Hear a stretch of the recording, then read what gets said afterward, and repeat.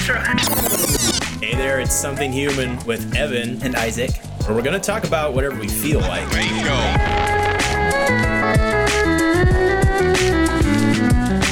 You had said something that stuck with me. You said, whoever figures out a solution for millennials housing is going to make it big. And I thought that was very interesting. I said that? You did. You said that. Because research my archives. I'm sure I did. Yeah. It's true though. It was a while ago. Mm-hmm. But yeah, so I thought it was kind of interesting. I live in an RV and you're a real estate agent, so it's just interesting to think about what would an actual I don't want to abuse the word disrupt, but what would an actual disruption to the housing, industry look like? Yeah. You want to think about that a little bit? Well, actually, that's funny because my dad, I had lunch with him before I came here. He's not usually in town on Sundays, but he gave me a call around like 2:00, and he said he'd been up in he does more commercial land work, but he lives up in La Conner, and he was looking around at some property that's been listed for a while. It's vacant land, and he was talking about the idea of creating some modular homes and putting them on this land. Like he had a whole sort of plan of how it would work. And one thing that I appreciate out of my dad is that if he says he's got a plan on how it would work, I believe him that it would work. Like he's not an ideas man who will just sort of throw something out there that may or may not hold any water. If he's even considering it, there's definitely something to pursue there. But anyway, but he spoke of having like a carport in a common area, and then you can build modular homes. You mean like out of the shipping containers? That's one example of a modular home. Yeah, but there's other versions too. They're more kind of like ready-made houses, but you can get some pretty cool looking ones. In a way, they're sort of like the older brother, I feel like, to a manufactured home, but they're constructed in a bit more of a lean production process. Interesting. Yeah, I'm not, to be honest, I'm not a perfectly well-tailored expert on modular homes, but I know that they're popular among people who want a low cost of living, because the amount of maintenance required for them is a little bit lower, and they're usually more affordable.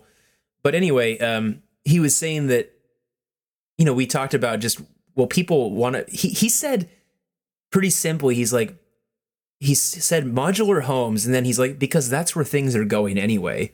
And it's almost like that idea has already been planted in his head that, the idea of you or I, separately wanting to own like a 2,500 square foot house, is only really as valid as how many bodies we plan to put in there.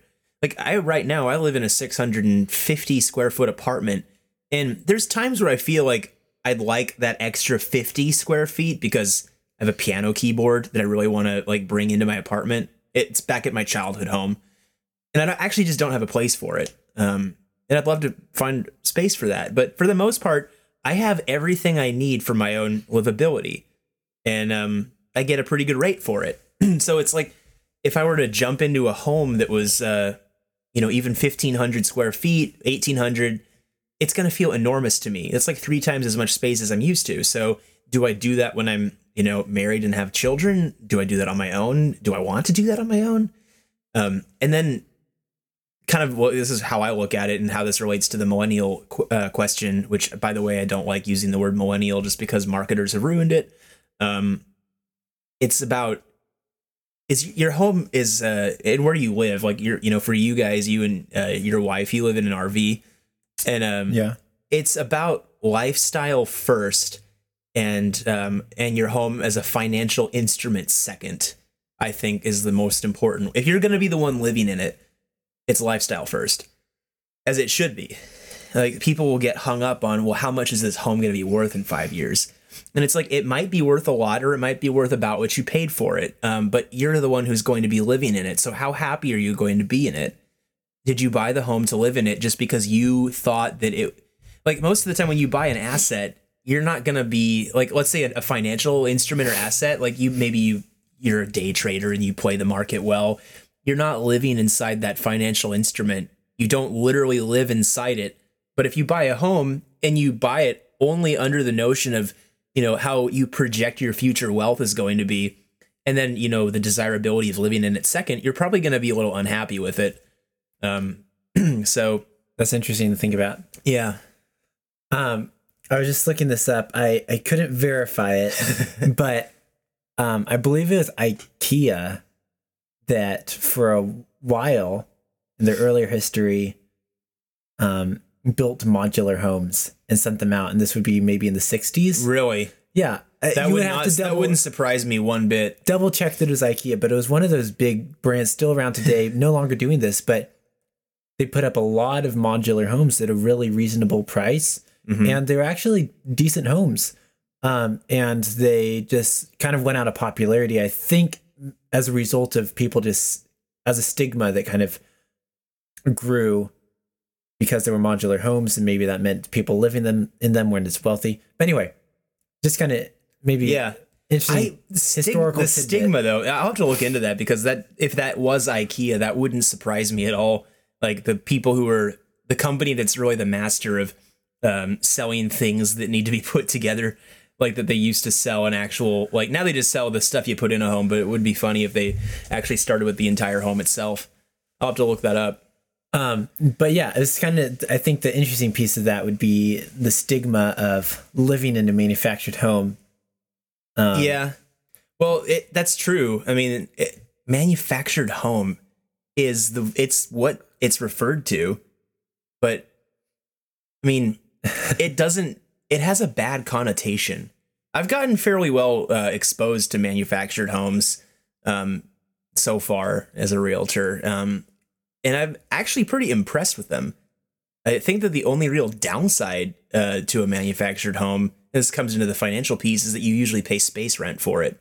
So if you buy if you bought a manufactured home, you could buy one for $100,000, like in this area, and it might be pretty nice.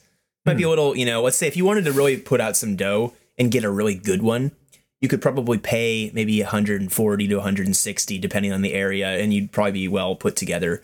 But you'd have to live in a mobile home park. And first of all, a lot of them are 55 and up communities. So not going to work for you or I. I can fake it. Yeah, just tell them that you have really good genetics. I have very good genetics. Yeah. What year were you born? 1948. Yeah, I don't know.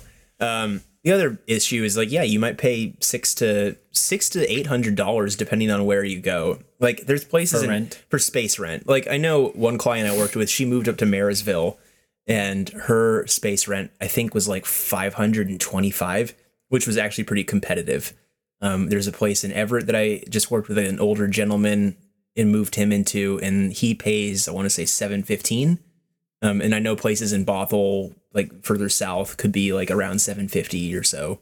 So still pretty reasonable for this area. Yeah, but it's also rent. So you think of like you're trying to get around the monthly, the burden of monthly home owning cost. Like, so I forget offhand how the property taxes work on manufactured homes. I mean, they're going to be a lot lower no matter what. Like if it doesn't pay through the park. But it's like, so you might pay for your home in full if you can afford a $100,000 home in cash, which, by the way, a lot of people our age can't do.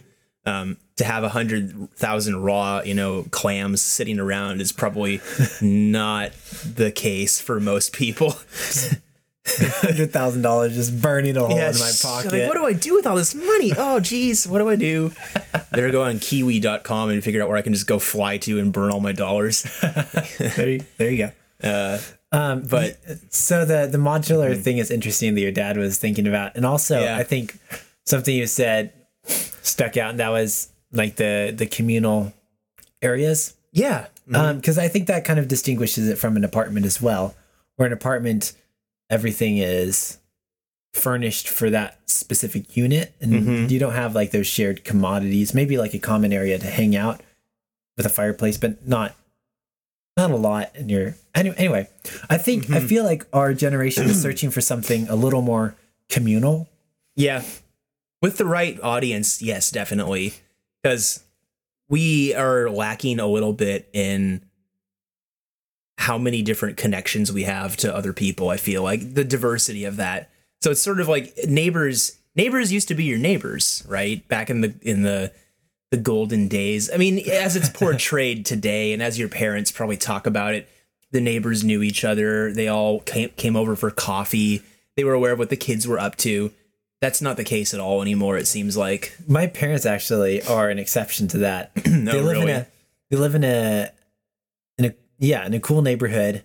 It's got a cul-de-sac, a dead end, with like the circle at the end with a bunch of houses. Anyway, most all the neighbors know each other. They have a 4th of July potluck as a neighborhood each year, and a lot of the neighbors have kids, and my really young brother will like go shoot hoops with them. So not a lot of people experience that. I think there are definitely people missing that element of just daily life with the people nearby them. Right. Yeah, and I don't know if I want to say it's like a total exception that your parents are in, but it's definitely less common than it was. I mean, I'm even fairly lucky in just my apartment building. Like I know the people that live 2 doors, like within, like, you know, we're all numbered. Like, so, you know, I know people who live within like 3 numbers of me. And I've, you know, hung out with them outside of the building before, and we've gone out for coffee or breakfast and visited. And that's cool. Yeah. And it's really nice. Like, and that actually does a lot for me when I know my neighbor. Like, I feel kind of like, you know, when I come home, it's not just like my, you know, personal cave. I'm kind of like, you know, it's the building that I live in. It's what makes me refer to it as this is my building, you know, and there's other people who can also say that too. We have it in common. So a communal area is cool. Like when I say it with the right audience, I mean that like depending on, because we do have like a common patio area, it just kind of depends on what the other neighbors want out of it. Because if you have to share a communal area with people who are, let's say, you know, sort of within their own social circle and they're not interested in being part of the neighborhood, they're a little siloed off for whatever reason, that doesn't do anything for you, right? Like it's only as good as the community that's using it. So True. We want that, but we want it as a positive rather than like a, you know, like you don't want to, everyone wants to go to a meetup, right? It's like, you know, on the app. Like, yeah, I enjoy meetups. And I do too. But if you've ever been to a meetup where like no one really, for whatever reason, no one was really connecting, it's kind of like, well, you know, community for the sake of community maybe isn't always like a virtue, but when it's good, it's amazing.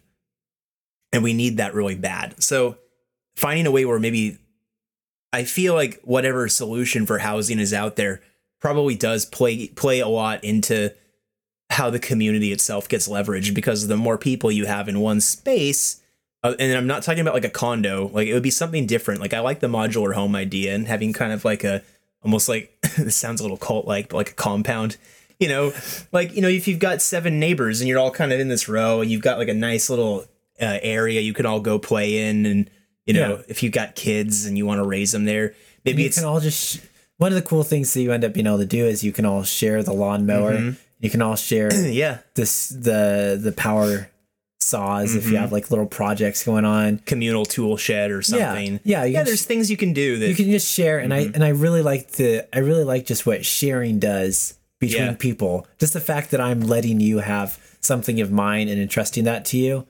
First of all, it requires, well, you could use an app of some sort that allows me to just drop it off, then you pick it up later.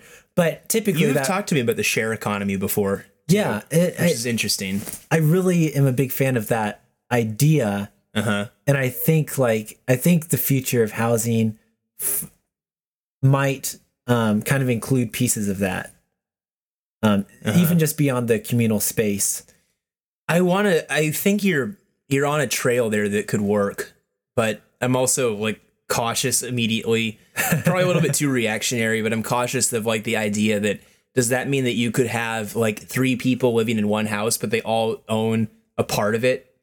Like, oh, interesting. Like, you know, we can't like do like sharing of a home where like, oh, I only live here for, I mean, I guess you could, but like what, I only live here for 6 months and then I go somewhere else. Like then, you know, who's in charge of the possessions? And, you know, when, you know, damage befalls the property, then who's responsible for it? Like this is probably more of like the devil on my shoulder. The cynic in me is like, I'd love to share everything with people, but what about people who just don't take care of stuff because they exist? Oh yeah. You know? Yeah, for sure. Like if you loan me something, like look, I've loaned books out to people and I've gotten them back with like scratch marks and dog ears all over it, and it just blows my mind where I'm like, whatever, it's still intact, but if you loan me something, I will try my best to return it in like better condition than you found it.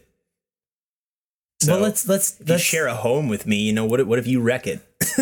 Let's take that trail for a minute. Let's say you have a $300,000 home with 3 people in it, and a 3-bedroom, $300,000 home, 3 people. You're not going to find a 3-bedroom home for anyway. We'll pretend it's in it's 400,000 Wisconsin. Wisconsin. That's how homes are cheap, or Detroit. That actually might be a little high for Detroit. Anyway. And so each person pays $100,000 to own a third of the home. Mm-hmm. And they leave, and they can sell a third of the home. They can sell their share of the home. Which I assume would mean their bedroom is their literal property and everything else is like communal or something like that. I don't. Yeah, this would also bring in a lot of issues for. It would bring in a lot of issues for taxation as well. Like who gets taxed? Do they all pay an equal share of it? It's because I feel like there's a solution to this, but we'd also have to identify that there's even a market for people who would like if you put your third of the home up for sale. There has to be somebody who wants to move in to your third. And then if it gets repossessed, okay, now I'm really just going off here, but if you're paying your mortgage, like let's say you have to finance it to move in, like $100,000, we'd have to have different financial instruments for it. Because you can't, if Joe Blow, who just happens to be, I don't know why that's always been the default name for a guy, like Jane Doe and John Blow, or Joe Blow. It's John Smith, I think, is the other one. Well, anyway, John Smith doesn't pay his, he doesn't pay his third, and he's in default. Then does the bank take the whole house back and pay you out? Like, or do they just kick Joe out and try to? It's just like there's challenges you'd have to overcome.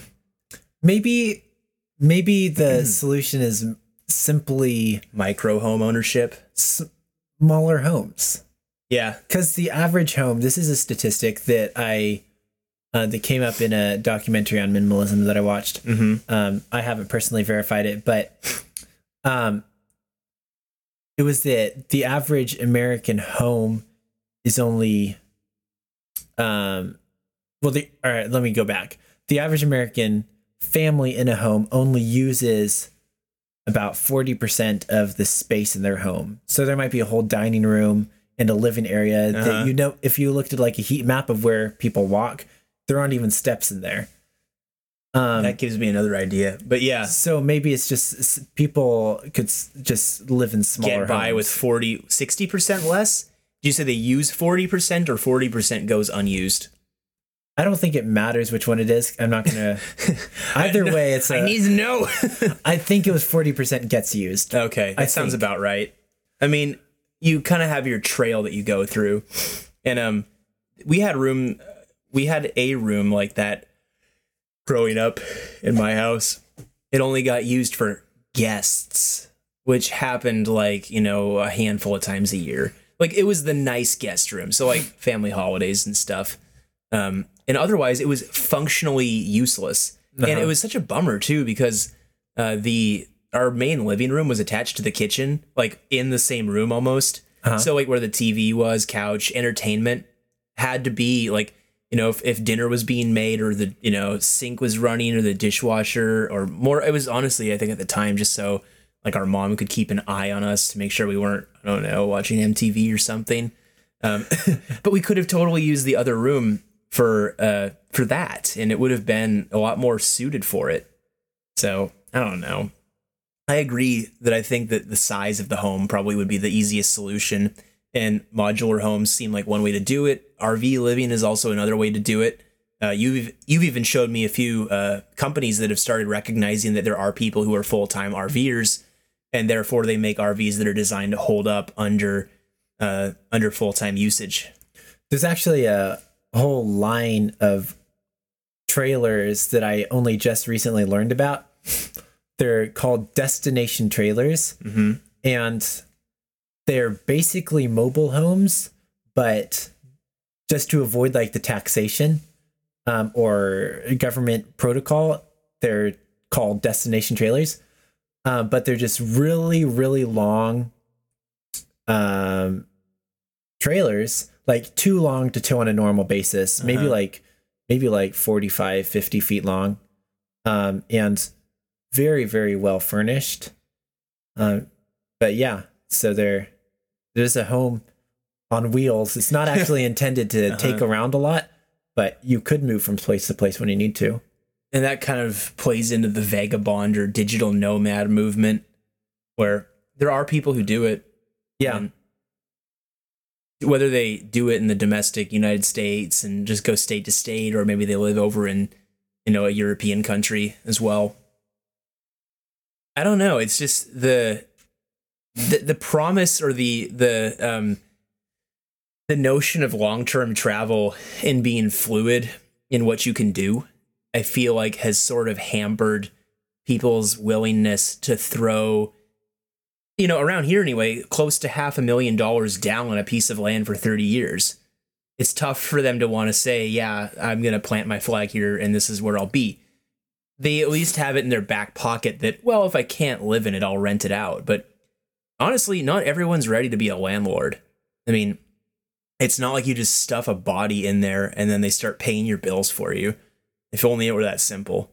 Your level of management is going to be variable based on the tenant. But, let's say people who own homes around the U District and they rent to college students. You might have a really great group of, girls or a really great group of guys.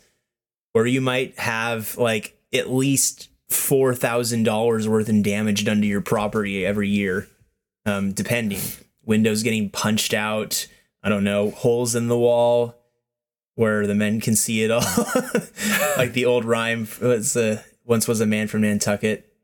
Forget it. Oh, I don't know how the rest went. Yeah, I should forget as well. But I know people who've, one woman I met who has like a very large rental property in the U District, and like 8 girls live in it, and they're all actually like quite well behaved and they take really good care of the place.